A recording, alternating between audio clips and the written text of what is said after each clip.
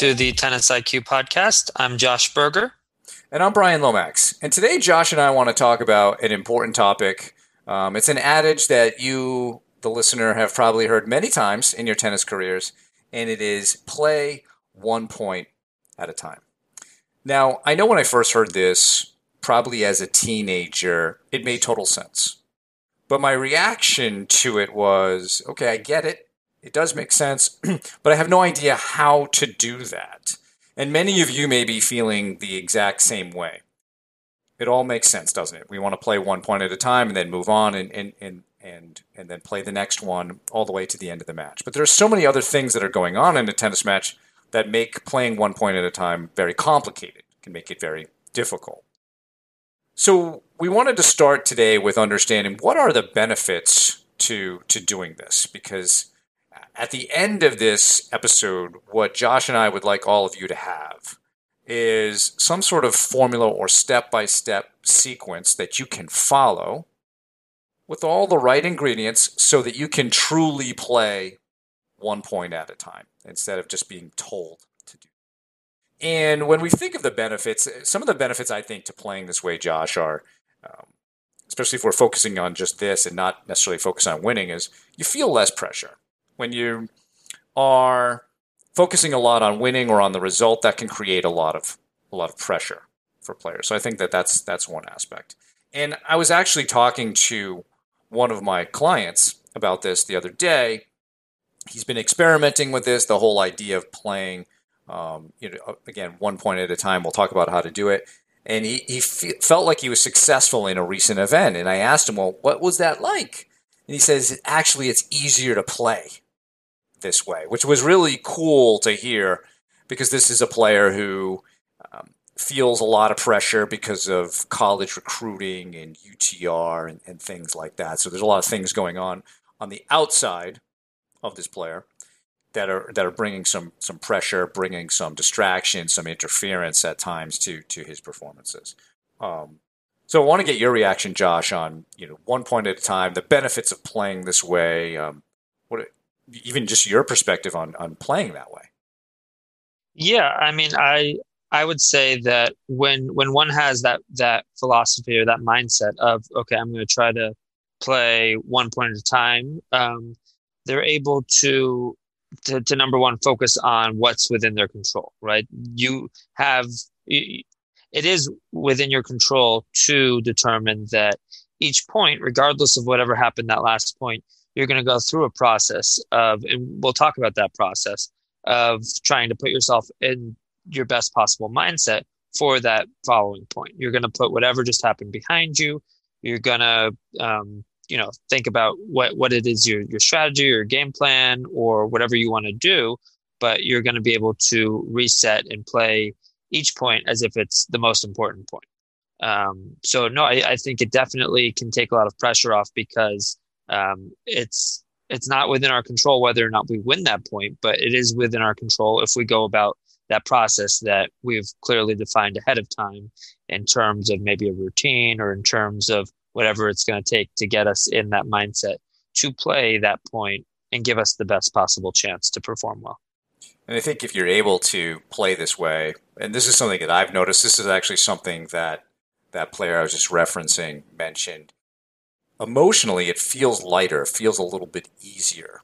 It doesn't feel like such a heavy experience. You're not going from anguish to elation constantly. It's a much calmer, sort of steady state, and you feel at the end of the match like you're not mentally and physically exhausted. I think playing it the other way, there is this sort of mental and emotional exhaustion that can happen at the end of a match.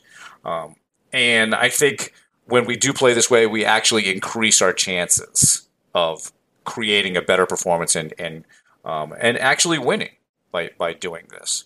We recently had on Marius Bernard, former ATP player, talking about self-belief, and he told a story in that episode about how he was playing doubles in the finals of the Kremlin Cup in Moscow, and there was a point in the match where he and his partner, they won the point, and he was like, all right, let's go, come on, next point. And his partner had to tell him the match was over, they had just won. And he was just so immersed in this process of playing 1 point at a time that he didn't even know what the score was. He was in this sort of zone flow state. So I think the next thing we should do, Josh, is let's throw out what that formula or a proposed sequence of steps looks like. And then we can get into some of the necessary ingredients that you need in order to make this sequence work. So, and we'll put this in the show notes as well so that all of you can see what this potential sequence looks like. So I'll start it off with playing a quality point is number one. After that, we recover from the point.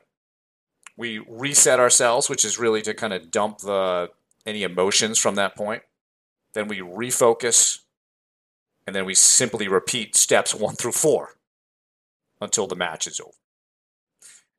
So that's probably easy to understand, but we have to help define what a quality point is. We have to help define what's happening in between the points, so that you can actually then go ahead and repeat this process over and over again. So I think the first thing to define, or actually every player has to define this for themselves, is what is a quality point. So Josh, what do you think? Can you explain that, what a quality point is and what it looks like for different players? Yeah, well, it's gonna look different for different players of different playing styles. So if somebody's more on the aggressive side, looking to come into net, looking to hit some winners, what a quality point for them might be that they're going for their shots and they're being aggressive. They're looking to capitalize on weaknesses, or to maybe play first strike tennis. So for them, going for their shots, again, regardless of outcome, regardless of whether or not they ultimately succeed in winning that point or in making those shots, it's whether or not they are going through with that game plan. And to me, it's about, okay, are we going for the right targets here? Even if the execution is a little bit off, if you're going for the right shot and you miss by a little bit, that's a good miss. That's you trying to play a quality point. Where for somebody else, who's maybe more on the consistent side, a quality point might look like trying to force your opponent to play an extra shot time and time again. Not being willing, not backing down or not missing unnecessarily, but playing in the type of way where you can extend points and make your opponent keep playing an extra ball, keep going for maybe risky shots and being able to extend the point long enough to win based on your consistency and based on playing in that kind of a way. But I think what's important is that players do the work ahead of time and really define what that looks like for them. And on certain days, that might look a little bit different. On certain days, your cap or your ceiling, or really the floor as well for what level you're able to play at and what a quality point might look like is going to be different, where some days you're feeling great, maybe you're able to go for bigger shots or able to hit more winners, or able to run down everything and play better defense, and on other days maybe you don't have 100%. So it might look a little bit different each day, but being able to clearly define what that looks like for you on that particular day is important for this formula and to go about each of these steps. Because if you're not clear whether that previous point was a quality point or not, then it might still be lingering going into that next point. Where if you're really clear about it, then it's easier to quickly reflect on it and then refocus and regroup going into that next point. What's interesting about your description there, Josh, is losing a point could also be considered a quality point. Yep. If you played it the right way. Because I think if you don't have a good sense of what a quality point is, the default comes down to winning and losing of points, right? So I think it's very important to know what your game style is, or even kind of identity as a player, and in a sense be able to visualize that, know what your style of tennis looks like. So when you go out there, you have a mental image of how you play. So, as you mentioned, certain players may be more aggressive or looking to be aggressive, and if let's say they're not doing that, but they're winning points, they're not necessarily playing quality points. For example, let's say you're you want to be an aggressive baseliner, but all of a sudden you've lost confidence in your forehand and you're chipping it back.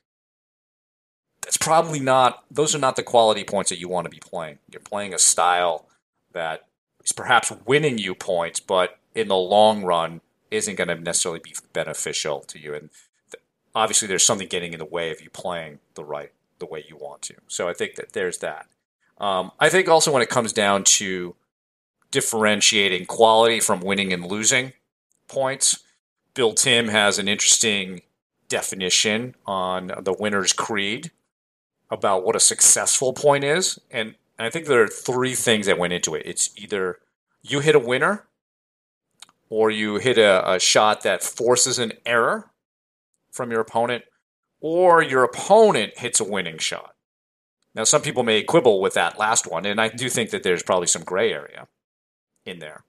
But if people recall our episode with Coach Tim, he's a big proponent of reducing unforced errors in your own game. So from his perspective, if you are not giving away the point through an unforced error, in a way you have created a successful point. You still, even if it was a bad shot, maybe left the ball in the middle of the court or middle of the service box, your opponent still had to finish the job with the shot. I mean, we've all missed probably those shots. I can think of more than a few instances where I've missed high forehand volleys at the net where it seemed actually harder to hit it in the net than it was to hit it in the court.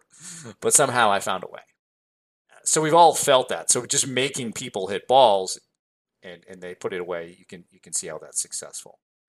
So I do think that this idea of understanding what a quality point is and also differentiating it from just points won and points lost. Those are not the same thing, right? Because we could also win points in a way that doesn't really reflect the kind of tennis we want to play.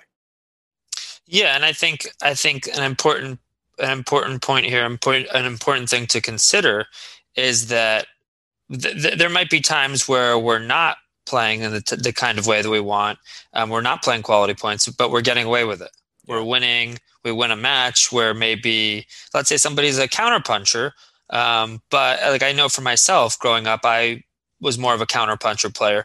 But when I wasn't playing my best or when I would feel tight or hesitant, I would start to push and not go for my shots.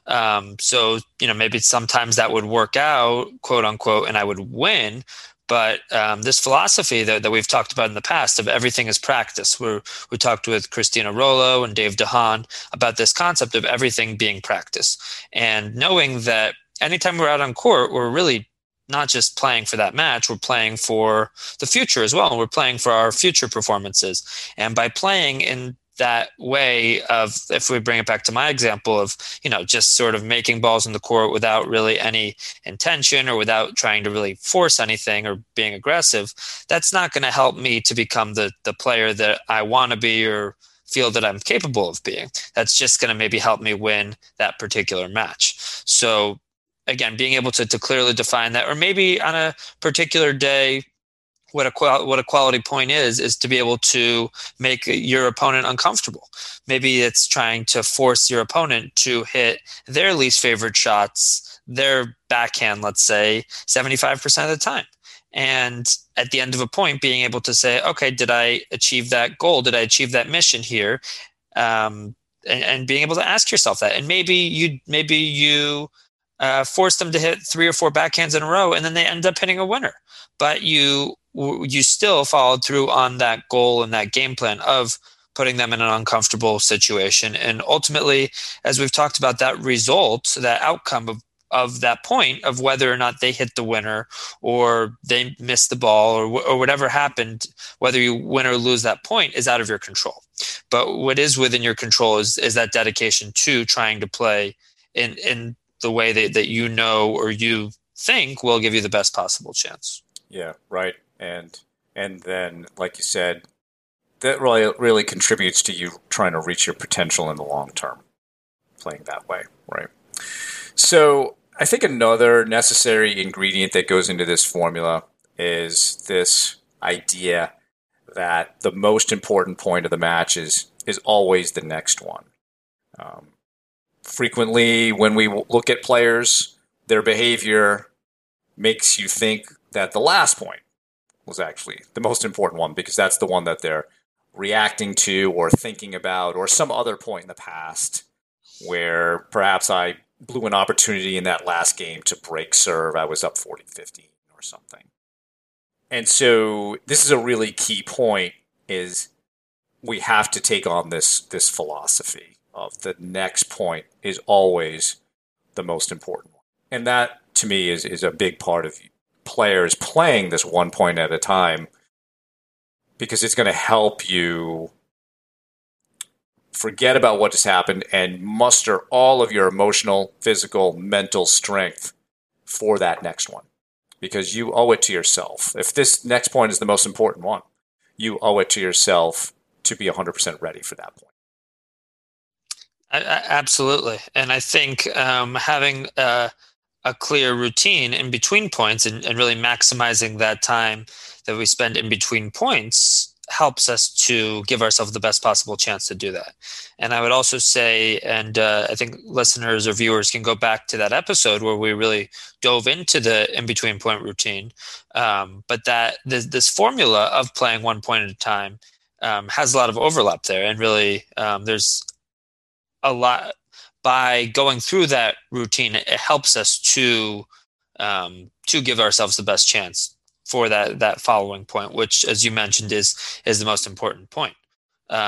So, by really thinking about, okay, after that point ends, can we regroup here? Can we, have some sort of way to center ourselves and to, some sort of relaxation, using the breath, using some sort of mindfulness to get back to sort of that point of equilibrium, so that we're not carrying that negativity or that just whatever happened in that last point. So it's being able to put that behind us and then going through that preparation and planning stage for that next point. So sort of breaking it down into that post point and pre-point, and sort of turning the page onto preparing for that next point. And maybe that then we get into that ritual, that serving ritual or return ritual. But by the time we've reached that stage, we've really move past that previous point. So I think that's definitely important. I think also thinking of, we talked about mindfulness, but also incorporating some self-talk or some cues can be important here. So some athletes might say to themselves, okay, 1 point at a time. That's something that doubles partners might say to themselves, if the finish line is close, let's say, and you're a game away and you're looking to serve out a match, let's say, can be easy to sort of lose sight of this concept of 1 point at a time, where, okay, we were thinking about winning the match. Okay, what happens if we win here? Do we move on to the next round in the tournament? Does our UTR or ranking go up? But no, instead of thinking like that in an outcome-based way, let's think about this point. Let's play 1 point at a time. Let's focus on this point, and then after that, we'll focus on the next one, rather than getting ahead of ourselves and thinking about winning. Or it can also happen after you win a set, and maybe you just have one more set to win and you start to think about the outcome. But no, we're going to focus on playing each point the same way, in a way that is going to put us in that best possible position to get the result that we want. I think a great example of somebody that does this and has a reputation for this is Rafael Nadal. I think that's something that is often said about him, that he brings that same sort of intensity and focus into each point. And I think a way to tell that is, it's very rare for him to, even if it's, let's say, 40 love or love 40, to throw away a point where he just, goes for a winner on a return and just, misses the court by a mile or something like that. That you may see other players, even professional players, do, where they'll sort of tank a point and just move on to the next point or move on to the changeover. But with somebody like him, he has his rituals, he has that routine that he follows in between each point, and seems to really carry in that level of focus into each point, as if that point is the most important point that he's ever played. And if we're talking about this 1 point at a time formula, we want to make it obviously formulaic. Therefore, the in-between point routine that you have needs to be repeatable. It needs to be repeated each time. Right? Again, if we're making this a formula. So I bring that up because sometimes when I watch players, their in-between point routine varies too much. They may use it one way in a certain situation, they may use it another way in another situation. And the more consistent that we can make it, then the more formulaic we can make this 1 point at a time piece. So I like a lot of the points that you brought up, Josh, about what we need to be doing in between. And yeah, if people want more on the in-between points routine, we had a great episode on that. Let's talk about some more of the things that need to happen in that routine that can make it even more successful. Because we could have people go through the actual steps, go to the towel or the fence and walk and do this and go through your ritual. But I think there are certain key things to be doing in there that might be more mental than others. And one of them is hard, I think. We talked about it with Sean Brawley in The Inner Game, or those people who have read The Inner Game, this idea of being non-judgmental between points, which is hard because, yes, if I make an error, if I hit a ball in the net, we automatically default to thinking that that's bad. And what we're going to try to do is to not think that way. We're going to try to think of that as a neutral data point. And I think in The Inner Game, and you can help me with this, Josh, if I get this wrong, but I think the example provided is, let's say that mistake is made. I think it's bad. You could be my opponent. You could think, hey, great. You just hit that ball in the net. And then there could be some fan or a line judge who has no real judgment of it at all. It's just an event. So it actually, in reality, is something that happened, but 3 people had a completely different perception or judgment of that event. So that tells us that judgment is really a constructed thing in the mind. And can we change how we construct that perception of what just happened so that it can be beneficial to us? And so perhaps if I hit a ball in the net, all I need to say is something like that just needs some work. Just be neutral about it and so forth. So, I recognize that this is a hard thing to do, but I think that if players can try to be less judgmental about what's going on and simply do what, we were saying in the in-between point routine, recover, reset, refocus, that can be a little bit easier. So what are your thoughts on the whole non-judgmental thing, Josh? I think it's really important that that players try to view points in this kind of a way. And I think a good resource or a good frame of thinking about it actually would go back to our conversation with Bill Tim and think about the corrective methodology. So that if you miss a shot, it's not, you didn't miss that backhand because you have the worst backhand in the world, or I can't hit backhands, or my backhand is horrible. No, you missed that. Why did you miss that backhand? Okay, you hit the ball into the net. Did you drop your racket head before making contact with that ball? Did you follow through? Did you get your feet set, or were you moving your feet? Okay, trying to actually identify what the mistake was or what correction needs to be made can help you to see things in a more non-judgmental way, because you're just, it takes the ownership out of it. It's not your backhand that was hit into the net. It's okay, this is the event that took place. The shot went into the net. Okay, what happened? And just noticing that, or being aware of the mistake that was made, or of the shot that or of the technical error that took place, can help to remove that ownership, and that it sort of takes it away from the ego. It's not a shot to the ego that, oh, I can't make a backhand. It's no, I missed this shot for this reason.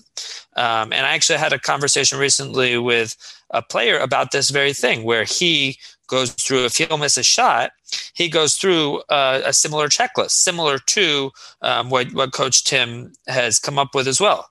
And he says that this helps him to not get so emotional after points because it takes the ownership out of it. It's okay. I missed that shot for this reason. I'm going to make that correction now. And then going into, the next time he hits that shot, he's going to be thinking with that correction. Or, okay, I double faulted there. Was I trying to brush up on the ball in the way that I am practicing? But that I think helps us to see things non-judgmentally, because you bring up that example of the three different ways to see that same event. One person's happy about it, one person's upset, and the third person just sees it for what it is, which is ideally, again, can be easier said than done. Ideally, that point that we want to get to, and ideally, what's going to help, and that's what's going to help us to play at the highest level, when we can take our own ego away from things and not see everything through our own lens and how that impacts us, but just trying to see events for what they are. And I'm glad you brought the corrective methodology up, because I was working with a player on the court the other day, and he hit a ball in the net, and I walked him through the checklist, and so then he asked me, so all I have to do is aim higher? I said, yes. Well, that's easy. I was like, yeah, it's that easy. You just have to have a better intention of aiming the ball higher over the net, and you won't hit balls in the net anymore. And you're right, it does separate it from the ego. It's no longer, my forehand sucks or I suck. I just make this little easy correction. Now, another thing I think that is pointed out in the inner game of tennis with respect to making corrections is using images as a means of doing so. Rather than talking yourself through any corrections, you can simply create an image of what you wanted to do. And we've all heard the adage, a picture is worth 1,000 words. Well, that would certainly go with images as well. You'll be able to communicate the correction much better to yourself with that image than you would with words. And this definitely takes some practice to do. And it should be done in practice, is when you do make a mistake, see if you can just stop yourself and make an image with that correction. See it from your body, or even maybe see it from the outside. You get to choose that perspective, but see that as you wished it to happen. Now you've created a mental blueprint that you can follow the next time that shot comes. You can simply just emulate or follow that blueprint because you've rehearsed it now. You know what to do when that shot comes up the next time. And I don't know that we've spent that much time on the functional way that imagery works, but when we create an image like that, we are actually going through the same neural pathways in the brain as we would if we were physically doing it. So in essence, you've done a rep. You've actually done the actual activity in your brain, so it makes it easier to do it going forward. And so this is a good strategy for quieting your mind and helps with the whole non-judgmental piece after a point is over. Oh, absolutely. Absolutely. To me, it's similar to doing a shadow stroke. Exactly. So if you miss you miss that forehand, and maybe you didn't follow through, or you didn't finish that swing in the way that you want to.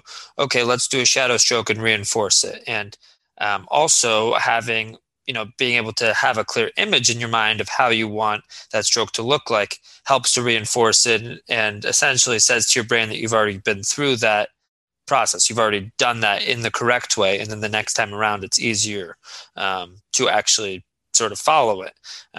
So no, I think incorporating imagery can definitely be helpful in terms of making that correction. And then I think maybe the last piece of necessary ingredients, maybe there are more, but I think that we wanted to go over was the whole idea of, and you mentioned this when you were bringing up the routine, Josh, was the pre-point planning, getting into that piece. And I think the pre-point self-talk is also critical. We talk, I think, sometimes we, as coaches or sports psych professionals, we react a lot to the post point. self-talk, and some of that could be judgmental or whatever. But if we're talking about this particular formula and being able to play 1 point at a time, what you say prior to that next point, and maybe that's even if we're looking at the routine, maybe it's when we're walking up to the line or when we're in our ritual stage of getting ready to serve or getting ready to return. But what you say there is critical. And if you mentioned earlier, developing some specific self-talk cues that worked for you. And I think this is a place where you want to be gearing yourself up to play this point, gearing up your intensity, your motivation, but also what you want to do. And so, I know the in-between point routine is something that you're an expert in, Josh, and you teach really well. What are your thoughts on the whole idea of the pre-point planning and the pre-point self-talk? Yeah. I think I think that when it comes to playing a point, you're either on one side or the other. You're on the serving side or you're on the returning side. So having that clear intention for that following point, and really starting with those first couple shots. So we know from a lot of the research of Craig O'Shaughnessy that really at all levels of tennis, 70% of points are 4 shots or less. So we know that serve +1, return, and return +1 are really the most important shots, because most points only consist of those, or less, or fewer.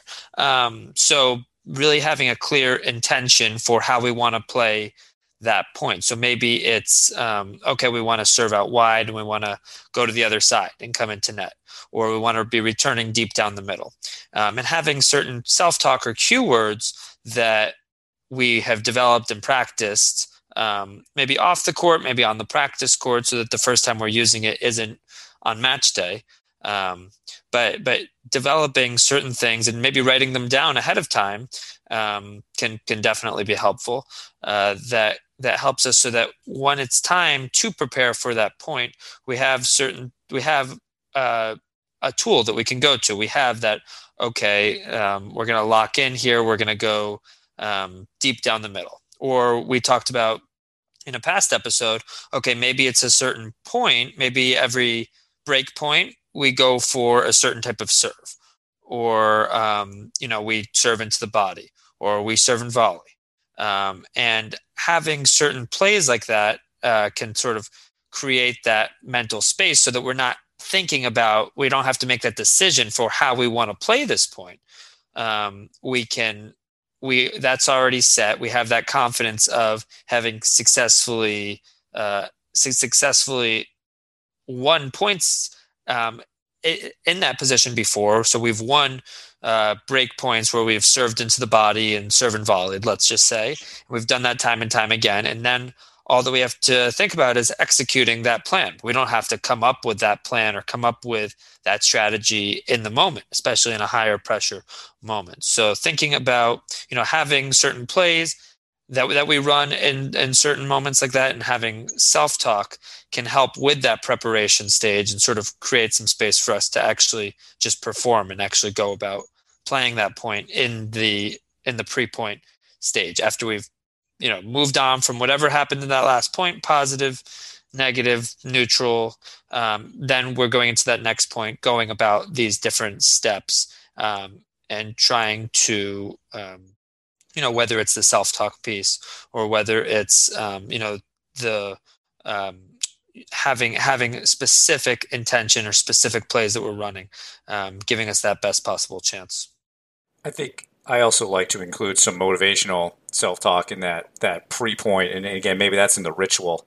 And what's interesting is when players win points, and you see this a lot at the college level, what will they'll scream out, "Let's go, come on."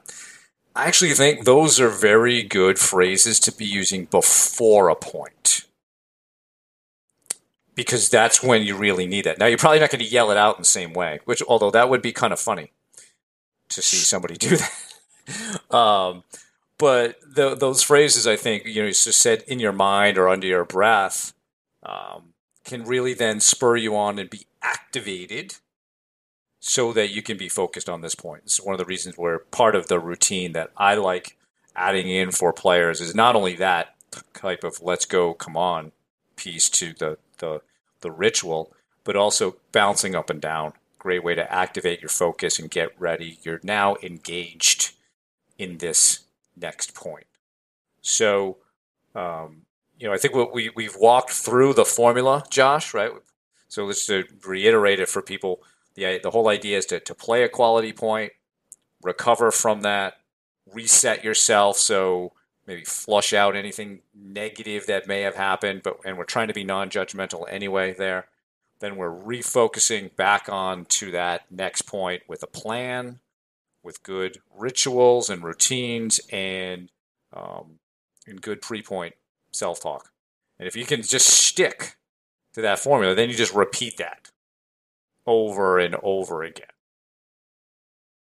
I guess the logical question, and I think we definitely talked about this a bit, is what happens if you don't play a quality point? And I think we talked about this in terms of, okay, let's view that non-judgmentally, taking the emotion out of things. Let's maybe go through that corrective methodology. But let's just say, Brian, somebody doesn't play a quality point, and somebody maybe plays, does the exact opposite of what they're trying to achieve. Are there any other strategies that you'd suggest in terms of not letting that lack of quality of the previous point derail us from going about that formula? Well, I think maybe there's a way to change the formula to be almost like we're aspiring to play a quality point on each one. Let's understand that we probably won't do that. And, being non-judgmental at all, because nobody plays 100% quality points. And I think when I'm looking to do this with players, the whole idea is, can we learn to play, like, out of 10 points? Can we learn to play 1 or 2 more points out of 10 in a quality way, and understand that's going to help get us there? If we don't play a quality point, as you said, Josh, let's just be non-judgmental about that. We make the corrections and so forth, but we're always aspiring to play our best. And you brought up the whole everything is practice piece, and trying to understand that we're playing for our future potential. So we should have in our mind the right way that we want to play there. So I think it's always keeping that in mind. And if we're always striving to play a quality point, and we understand what that is for us, and then be non-judgmental when we don't do it, go through some of the strategies that we've talked about with the corrective methodology, being non-judgmental, making corrections through imagery, shadow strokes, then we have a better chance of doing this. But perhaps a better way to phrase it is we're striving to always play a quality point. We may not always play a quality point, but if you're able to do this more often, I think you'll see differences in results. And I think you bring up an important point that out of 10, if we can do this 1 or 2 more times out of 10, that's gonna make a huge difference.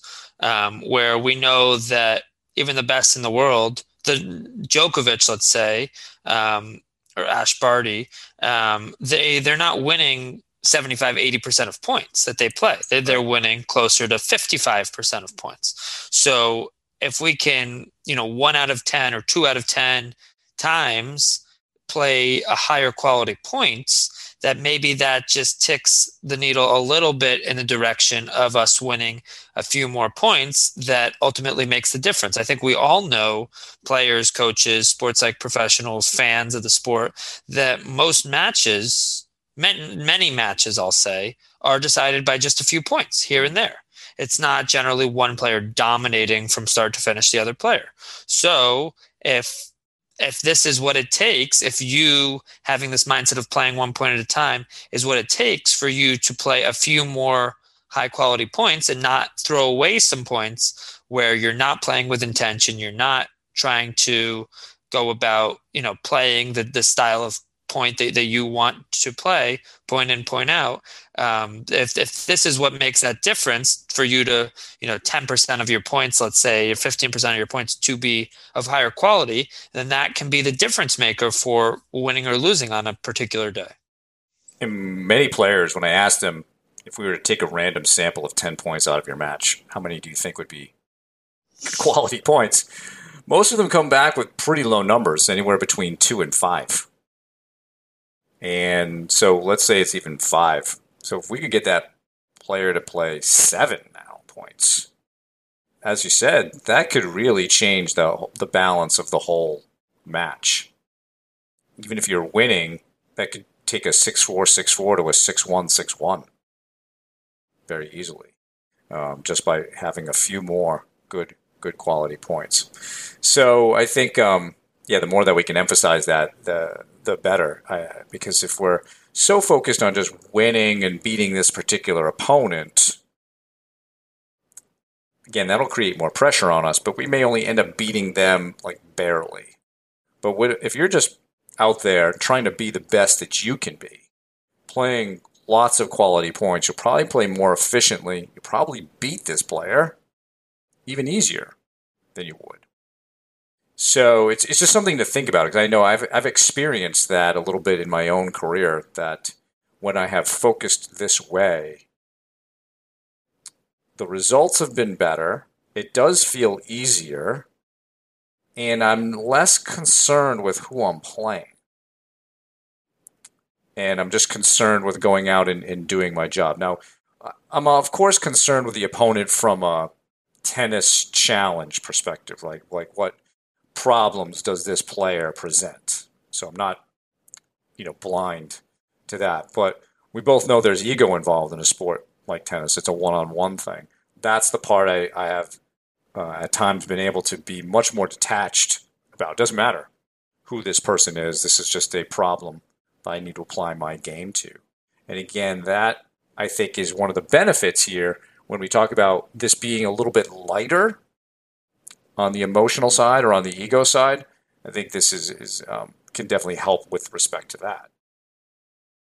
Absolutely, and I think actually that's a good point to start to wrap things up with. That ultimately we all want to win. We all have that outcome. Most tennis players are competitive in that they're playing. They want to get to the finish line and win the match.